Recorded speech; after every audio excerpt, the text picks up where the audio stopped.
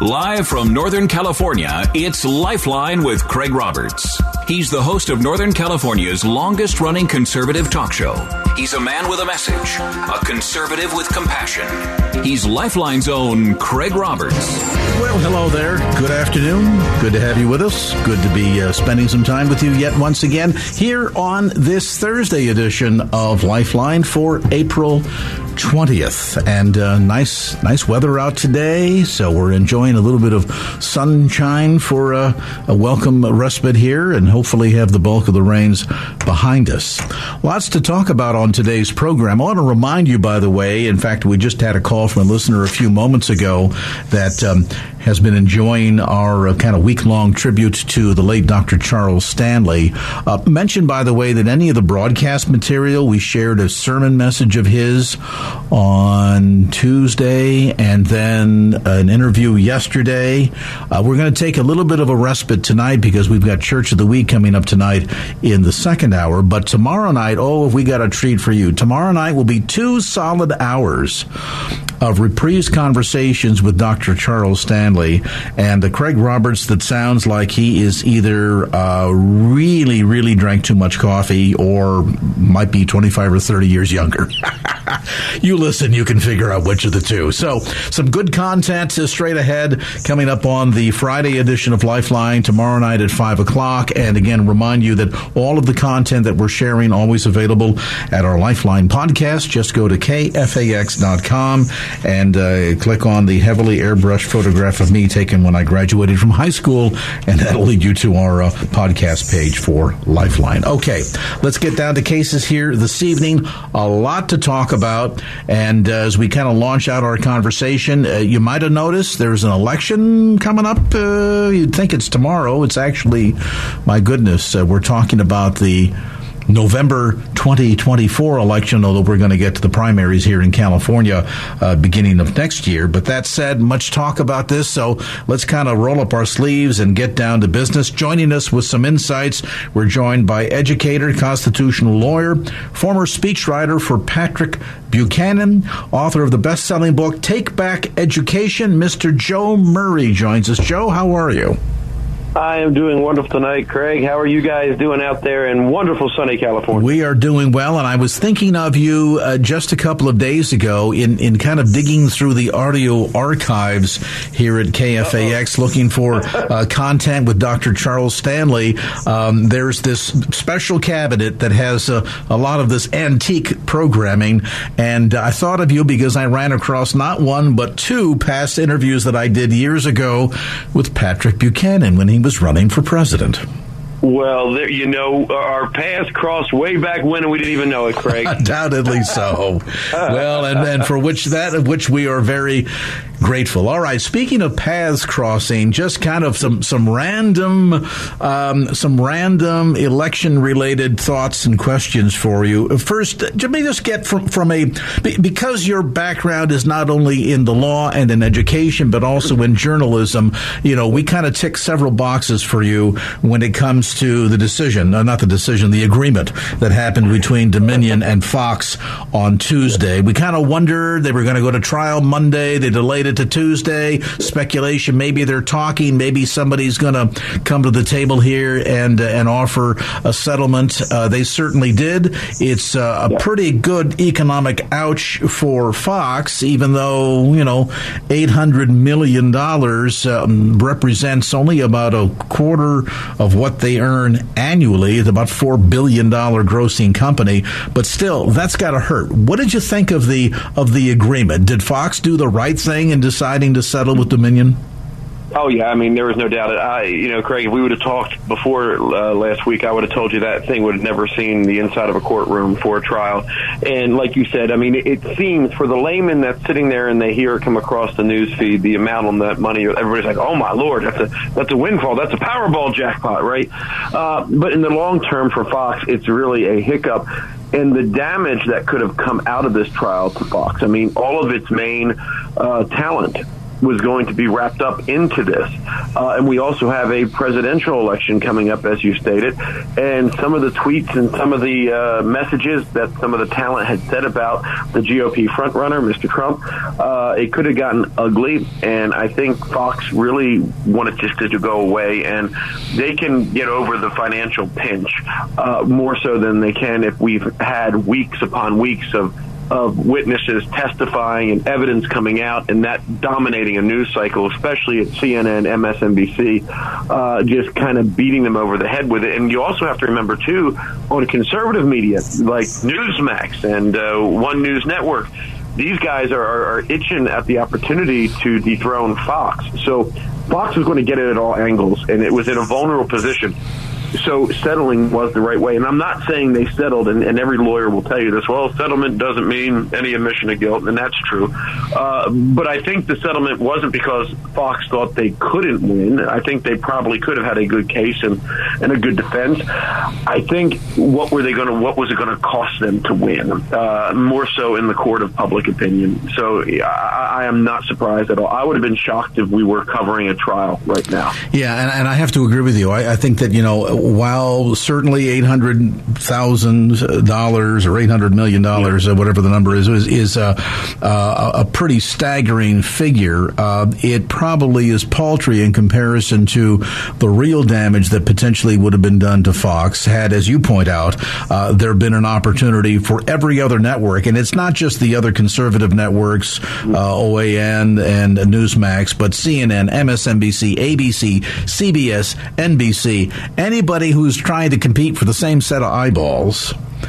I think they were going to make just an absolute heyday out of this at Fox's expense. And the cost of the goodwill and the erosion of the relationship between Fox and its viewers that's already pretty badly damaged by many of those text messages that came to light. And to see that, Tucker Carlson, for example, doesn't apparently hold the ex-president in the high esteem that he would like you to believe on the air certainly seems to demonstrate the notion that had they allowed this thing to go to trial and all of this testimony would have made its way public, plus all the documentation, it would have been pretty ugly. But I'm curious, okay, so Dominion kind of behind them, they'll write the check, they'll smart for a while, they may have to deal with a lawsuit coming from stockholders, but it's not over yet because there's another multi-billion-dollar lawsuit waiting in the wings coming from Smartmatic. What do you make of that?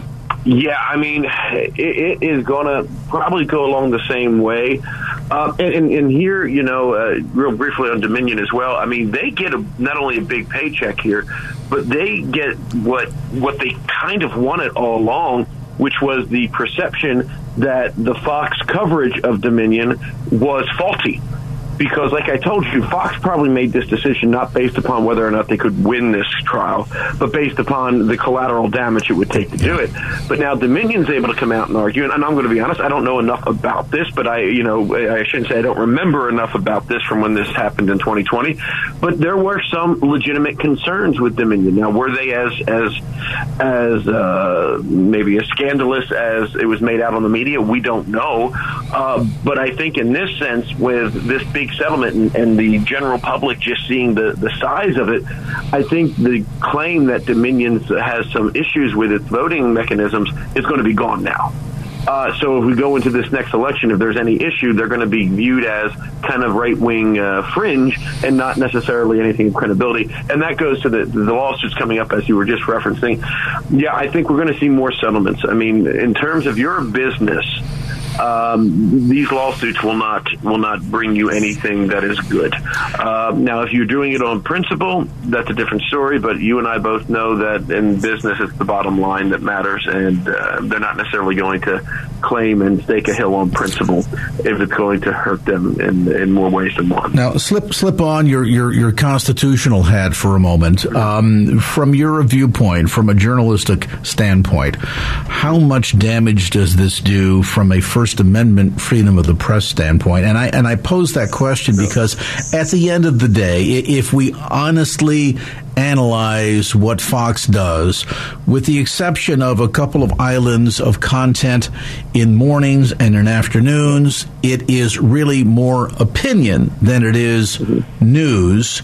And so if we couch much of what was being discussed on many of these programs, it would seem to fit more in the opinion slot than the hard news slot. So does a settlement like this, that clearly Fox decided it's going to be cheaper for us in the overall picture to settle than to wage war, go to trial, and have everything else come out that, again, may do more damage to not only Fox's goodwill with its viewers, but also with its advertiser base.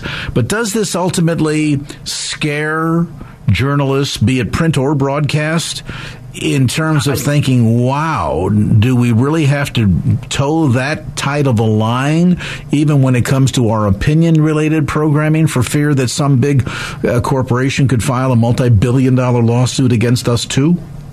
I don't think so. Well, let me speak with the folks at Fox. I don't think this is going to curtail them, because I'm sure they've been privy to these inside discussions. And just watching some of the programming that has come on since, they haven't really tempered on terms of other issues what they're talking about now. What about smaller networks or smaller, maybe folks that are syndicated columnists and such? I mean, yeah, I mean, that's always a threat.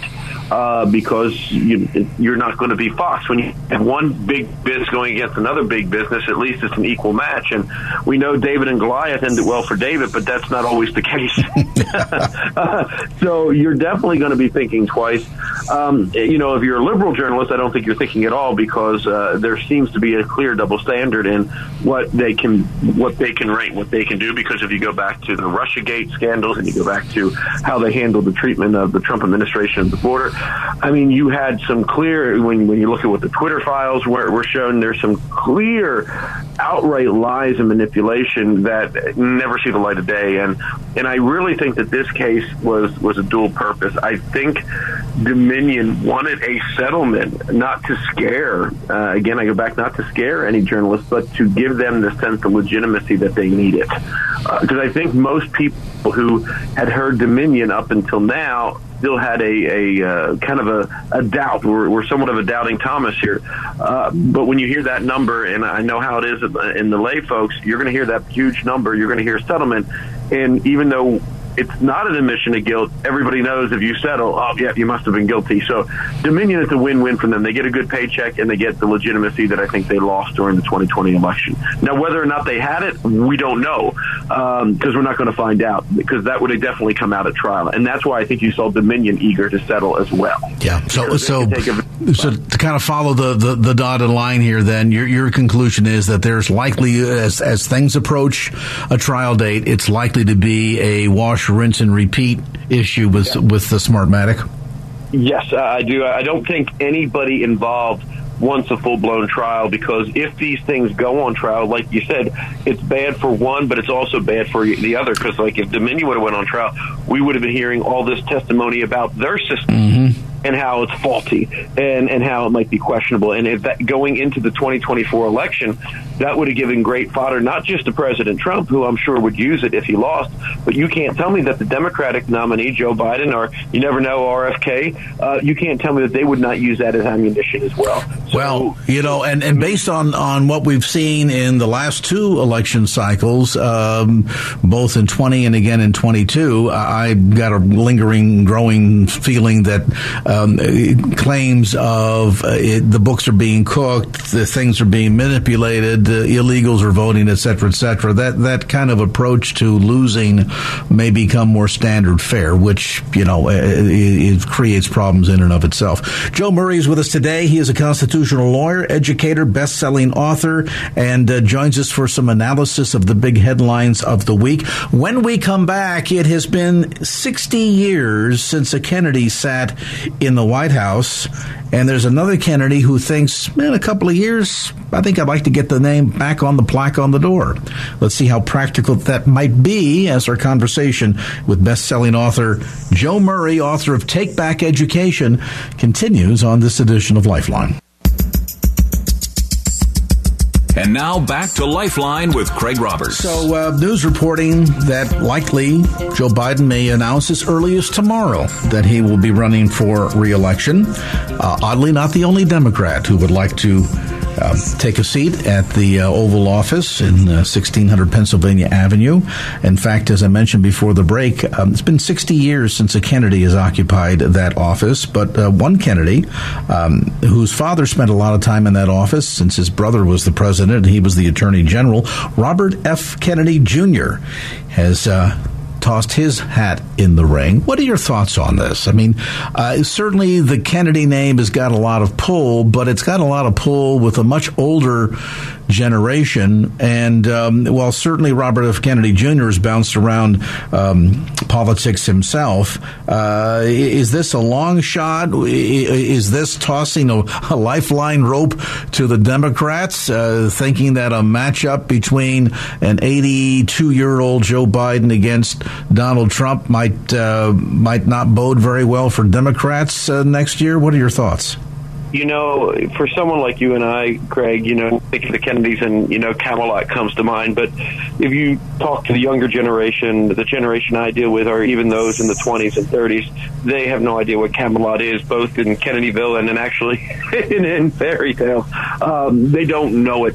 What do they know about Kennedy? It's what they know about everything in the past that has been demonized. That Kennedy is a womanizer, that was sexist. So that Kennedy name is not an automatic ticket like it was just, say, maybe 20 years ago.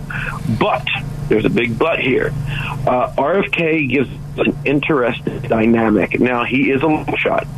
Anytime you're going up against an incumbent president in the party, it is going to be tough because the entire weight of the machine is going to be against you. And even his family has kind of voiced some skepticism. But what does RFK offer, or RFK Jr. offer? He is a unique individual that you can't pigeonhole. He is a radical. Well, I shouldn't say radical. That's too strong. He is a firm environmentalist. But he's also a clear non-interventionist foreign policy. And interesting where he fits, where he is very much against the forced vaccination of people in the country. So where do you put him, right? So where do you put him? I think he's going to be hard to pigeonhole. Now, will that fly in the Democratic Party? I don't know. If you have somebody else join it, I think he's going to be one of the credible people joining. Long shot credible, but definitely more credible than that other lady who I can't remember off the top of her head. Marianne Williamson. Yes, Marianne Williamson. Thank you. Yeah, she's who she is. But now Kennedy is going to be a long shot candidate there. But if you get someone like Gavin Newsom, who may or may not join, you get some other people that are now see Biden as vulnerable join, anything can happen. If it's a one-on-one, if it's Kennedy-Biden, Biden wins. What RFK needs is some other Democrats to join in, and then it becomes a much more interesting dynamic. And I think that's a possibility because, you talked about Biden going to be announcing his candidacy for the senator of Delaware. President. But he is going to do it in a video. Okay, he's not even having a rally. He's not even having a kind of a press conference or a greeting with supporters. He's doing it in a video. So if this is the key that Biden's going to go back in the basement for the next 2 years, I think Democrats are going to be very wary. That worked during COVID because mostly everybody was in the basement. But now that COVID is clearly over, they expect the campaign to be out in the country. And can Joe Biden deliver that? That is a big question. I don't know if he can. So, yes, RFK is a long shot, but you know what? Anything can happen. Remember Miracle on Ice. Miracles do happen. So you never know. This is true. And, it also, I think, raises some questions in terms of at this stage in the game, even trying to extrapolate any sense of direction based on what the polling is showing. I mean, I know certainly some polls are indicating that Trump in a Trump Biden rematch that Trump would win. I think it's a little early to tell. I have to wonder if these polls are largely being responded to by just Democrats and Republicans. And I think the important thing to remember is, and this might be solid advice for any of the candidates, and it kind of goes back to the Nixonian approach to this. Nixon famously once said, to win the primary, you have to, as a Republican, you have to run hard to the right, and to win the general election, you have to run back toward the center. And I think we need to be mindful.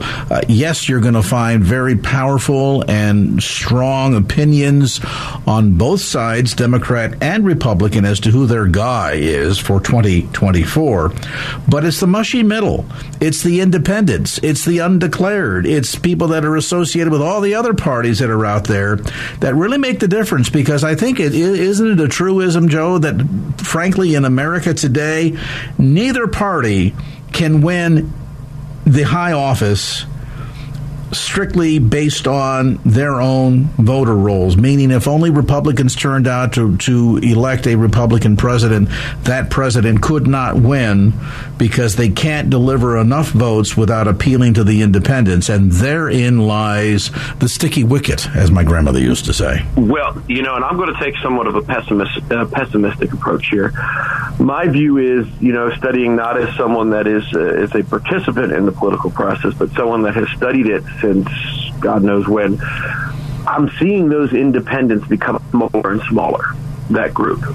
We don't have that. I think you and I are both right. As far back as even 2008, 2012, those independents were key, but there is something that has happened in this country. And I don't know if it's a long-term trend or if it's a short-term trend, but that center is getting very small. And that's why you see now this election this year, or for the presidential election in 2024, it's going to be only fought in a handful of states. It's going to be Michigan. It's going to be Wisconsin. It's going to be Pennsylvania. It's going to be Arizona. And, maybe Florida. I doubt Florida. Florida's pretty much red. But it's going to be these in Nevada, these swing states, because what you just said, I think, is going to happen. It's going to be, can you get Republicans or Democrats in those states to turn out? And I wanted to say one quick thing about the polls, too. I'll put my bias out there. I thought Trump was the Trump policies were great. The Trump politician, I still get a little bit of heartburn on that. But I think the policies were sound. I don't know if he's going to be able to change that or not. I really don't. But why do you think Trump is polling so well right now? And I'm going to tell you my theory on this. When he announced back in November, it was like crickets. He was not getting any coverage in the media from November on. It was almost as if the media said, we're just going to black him out. Going to make him just leave the psyche. But then came Alan Bragg. Okay, so Trump has been out of our line of sight in the mainstream media. Okay, since he really maybe midsummer last year, even when he announced, wasn't back in. But now all of a sudden he has been splashed back into the media because of Alan Bragg. And I think what has happened is most people, those very few independents, have looked at this and said, you know what? I don't necessarily like what he has done in terms of being as a person, but this is a really sham case, and they're only going after him because of who he is. And I think that has garnered some sympathy, and I think he has played that very well. So the question for the Trump campaign is, how do you turn the page and keep that sympathy? Because if you go back to the 2016 playbook, you lose those few independents where I think you're right, you need. So it's going to be interesting to see how Trump pans out as he goes on to these next years. So I think Ron DeSantis is going to join, and the numbers are clear right now. DeSantis is not the threat that people thought he was once going to be. His record has come out. The indictment has taken a lot of his thunder. Can he recoup? I don't know. But Trump needs to run as a front runner. And the thing that I always tell everybody that I meet, young and old, is the old Winston Churchill quote, which if you stop to throw a stone at every barking dog, you'll never reach your destination. And if Trump can resist that tendency to stop and throw a stone at every barking dog, I think it will be interesting. I think he gets the GOP nomination, and I think Biden's not going to be able to keep up with him on the campaign trail. I would concur with you on a couple of points. The ability, just based on past track record, and it's demonstrable, the evidence is abundant. The capacity to not throw a stone at every barking dog is not in his DNA. That will not happen. I don't see it. I think the other potential challenge here is that, was DeSantis for a nanosecond maybe a viable competitor? Yeah, but he seems to be stepping on his own coattails right now. And even as we look at Governor Newsom, when he first made a foray into giving speeches about what was going on in Florida or Texas, I thought, wait a minute, don't you understand what the city limits are here? You work in Sacramento, don't you? Yeah, you ought to be worried about what's going on in your own state. Oh, that's right. You must have aspirations for a higher office. Why does it feel as if even our own governor is sort of, testing the waters, or at least if not for a 24 run, maybe a 28 run? Who knows? But I think the challenge is going to be, as more of this goes to trial, now it's probably going to be a year before everything related to the New York DA's case goes forward. But remember, you still have Georgia. You still have the whole issue related to the top secret documents. I think there's still some rough waters ahead. What's going to be interesting to see is who comes in, which of the sharks show up and decide that there's enough blood in the water to try and step in and see if they can't take advantage of it. So far, if on the Republican side the only name is Ron DeSantis, I think it's going to be an uphill battle for him. And I think this might be a repeat of 92 when you had, if I'm not mistaken, it was Paul Tsongas who was the front runner and everybody thought he was great. And then he went sideways. And then all of a sudden you were left with a bunch of B-rated candidates, which, surprise, surprise, happened to be Bill Clinton, who then surprised us all and turned this misfortune for Tsongas into a golden opportunity. And I think that's what we're going to have to see here. How many Republicans are going to sit out because either A, they don't think they can beat Trump, or B, they don't want to have to go through the thrashing and possibly be forever damaged by Trump. And, if somebody wants to take a gamble and maybe go toe-to-toe and hope that something implodes, you might be able to give him a run for his money. I don't see anyone that can do that. No, but here is a possible issue here, and then I'm going to take a quick time out. Here's a possible issue that could complicate things. And I don't know that it's singularly just a question of how many Republicans that would not be willing to support him, to maybe the broader question of, because of the repeated comments related to 2020 that just can't let go, how many Republicans sit out altogether because they're convinced their guy can't get a fair shake, and so as a result, they're not even going to bother going to the polls because why bother? It's all rigged anyway, right? And I wonder whether or not that could be a factor, because you have to be mindful that when it came to delivering the goods, here's the fact of the matter. He did not win the popular vote back in 2016. He did not win in 2018, didn't win in 2020, arguably, nor in the midterms in 22. So the track record in that regard is not good. And if enough Republicans decide, I'm just going to lay out and not even vote because I don't believe in the system anymore, that could really spell disaster. That's a very valid point. And I think what we have to see here, it's hard to look at this because we are in such a weird spot as a country. I really don't think, Craig, that we're ever going to see anything like the Republican Revolution in 94, the Tea Party in 2010. I think Congress from now on in is going to be only the slimmest of majorities because we have become so divided. I don't see any party being able to harness all of that, especially, too, when you look at how the president is elected with the Electoral College. So, playing devil's advocate, I don't know if that matters as much in the sense that I think everybody now understands that the Republicans are the minority and we have to play the game the founders gave us, which in their wisdom is a very smart game. But I think where you are right, and this is the danger of the 2020 bringing it up, if you keep repeating it, and I think this is the danger, people are going to start to believe that, well, the deep state, whoever you want to say, whoever they is, will never let him win. And I think that's a brilliant point. And you start to demoralize your own base. There's a fine line between firing them up, saying we're going to take back the system, and a fine line between saying the system will never work in our favor, so it's already over before it starts. So how that plays out, I don't think anyone can make a guess. It all depends on how chaotic these next few months are under the Biden administration. Well, and that takes me back to my initial point, and that is that with the margins as narrow and thin as they are in terms of control on either side. I mean, I'm looking at Gallup now, 6 of one, half a dozen of the other, but, I'm showing both parties between Republican and Democrat pretty neck and neck. Yeah, there's a little bit of margin of difference between Republican and Democrat, but it's not huge.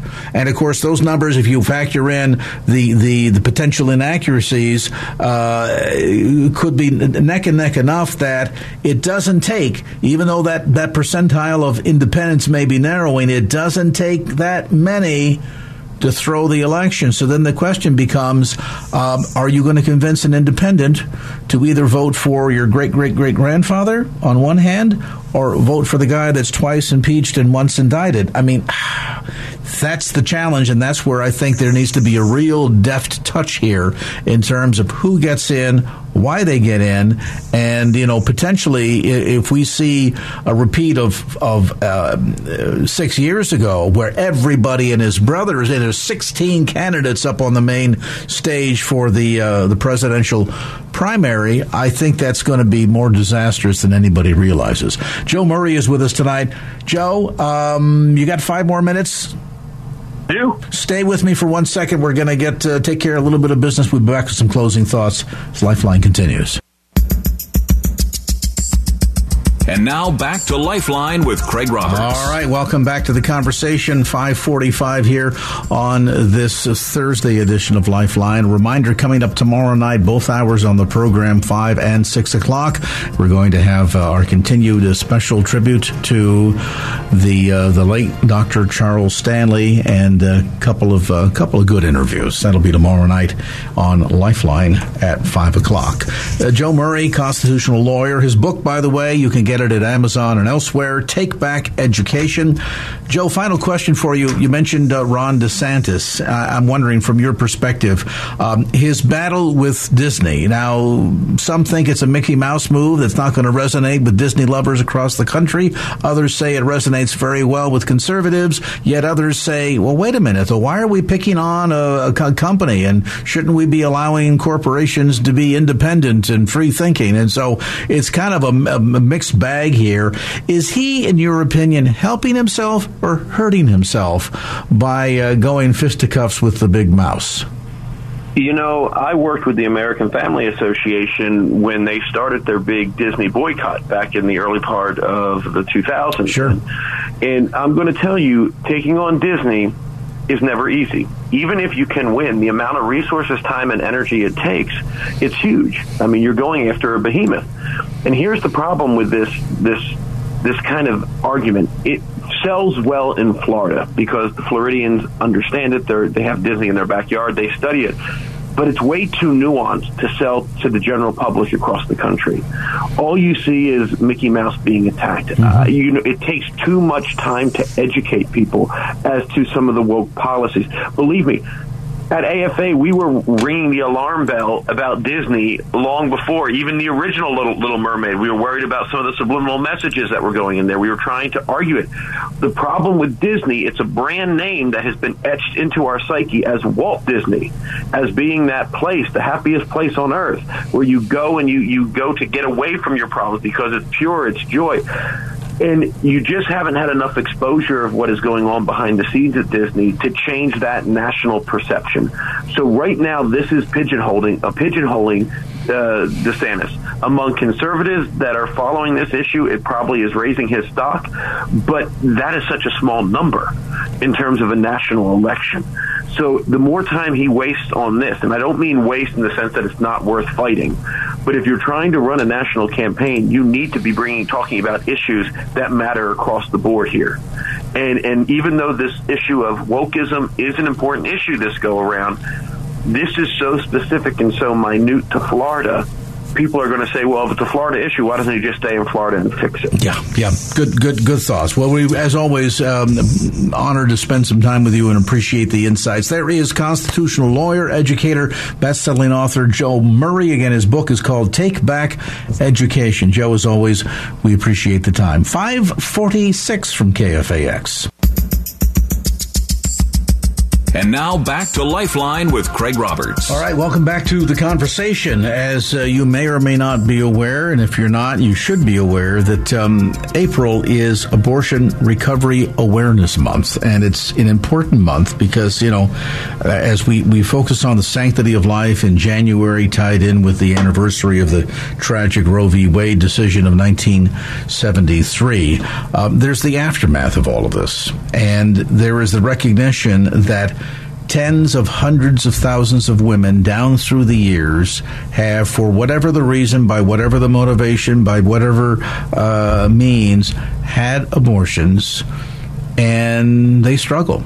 They struggle oftentimes and suffer in silence, guilt, shame, health concerns, impact on the dynamic within the family and relationships, even their relationship with God.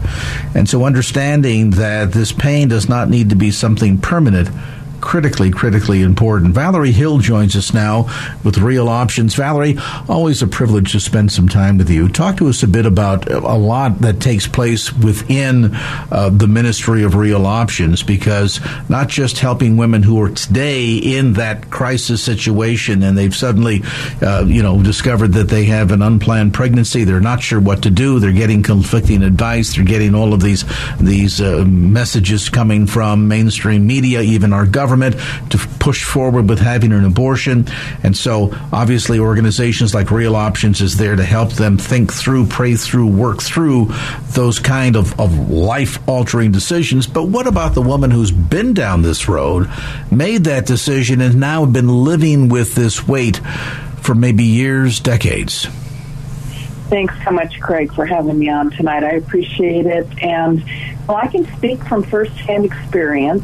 I wish I didn't have this testimony, but I do, and God uses it for others now. And I know what it's like to be a woman in crisis and feel that abortion is my best option. And as a single mom coming out of an abusive marriage many years ago, I made that decision, and I went against my moral code, my upbringing, my Catholic background. I knew it was a wrong decision, yet I gave in to the fear and the lies that our culture tells us. And today, with the abortion pill being so rampant through the mail and on college campuses, women do feel it sounds so simple, it sounds so easy, and then they live with this fallout.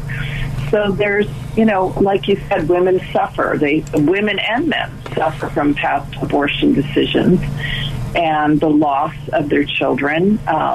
And we have wonderful programs to help them walk through and give them hope and healing for the restoration that they need. And I was one that needed that when I came to serve at Real Options over 33 years ago.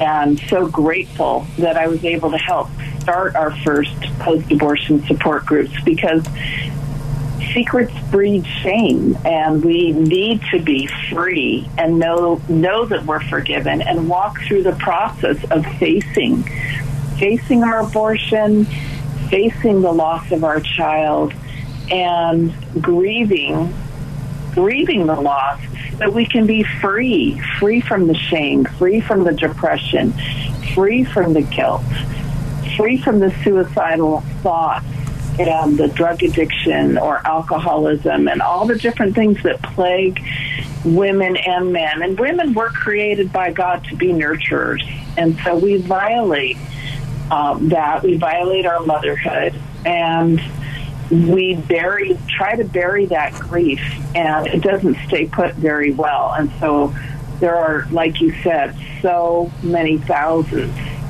of women across our country in our churches hurting from past abortions, and Real Options has hope to offer. We have hope support groups every Thursday night online. And people are joining us even from other countries. I think a woman joined us from Brazil last week. It's pretty cool that we can do these things online and have such a reach beyond the Bay Area. And then we've got ongoing Bible studies for women that they can join, and our Rachel's Vineyard retreats, which we do several times a year. They're bilingual. Men as well as women are encouraged to join us. Couples come together, and these are just in a great setting of a local retreat center, a very safe setting with a wonderful team of facilitators trained to help them walk through the stages of grieving and being set free from that grief, to be able to forgive themselves. And that's where women get stuck. I got stuck on not knowing how to forgive myself. I came into a local church, got saved 3 months after my abortion in 1989, or 84, I'm sorry, in 1984. And I'm grateful to God that I got saved and started to learn the Word, but I did not know, that abortion grief just came up even stronger now, the guilt, the shame that went along with it. And I had no idea that by not forgiving myself, I was just walking in pride. I was just adding another sin on top of all of that guilt and shame. So women and men need to come and be able to be free, be set free, face the guilt, and don't let the enemy keep you in bondage, because God has so much more for his people, and he has purpose, and he will turn those ashes into beauty if we give them to him and trust him with them. And I want to remind our listeners, by the way, that if this describes you or someone that you know that has struggled with this, carried this guilt and shame for many, many years, and you thought it's just your penalty, your cross to bear, so to speak, that there is hope, there is healing, there is recovery available, and you can find it all through many aspects of ministry, both for men and women, by going online to realoptions.net. That's realoptions.net. Valerie, in a minute or two, I understand that there are some ongoing needs right now at Real Options. More women are being confronted with the issue of abortion, particularly as we've seen the direction and the hard push left in the state of California. Take a minute, if you would, and tell us what some of the current needs are and how our listeners can be supporting and praying for your ministry and what God is doing through Real Options.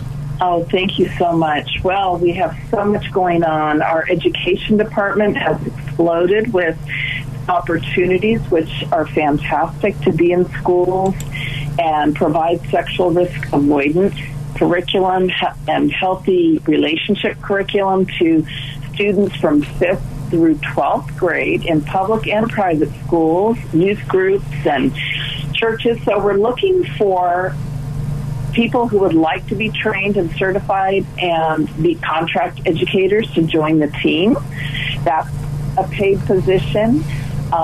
We would love to find youth pastors in the East Bay, particularly men of color who might also want to be trained as educators, because a lot of these kids are in fatherless homes and they need a male role model to hear this curriculum from. It would impact their lives in such a beautiful way. So those are two of our needs for education. And we also have openings for staff management in our clinics. And this is a paid position, and there's more than one opening there.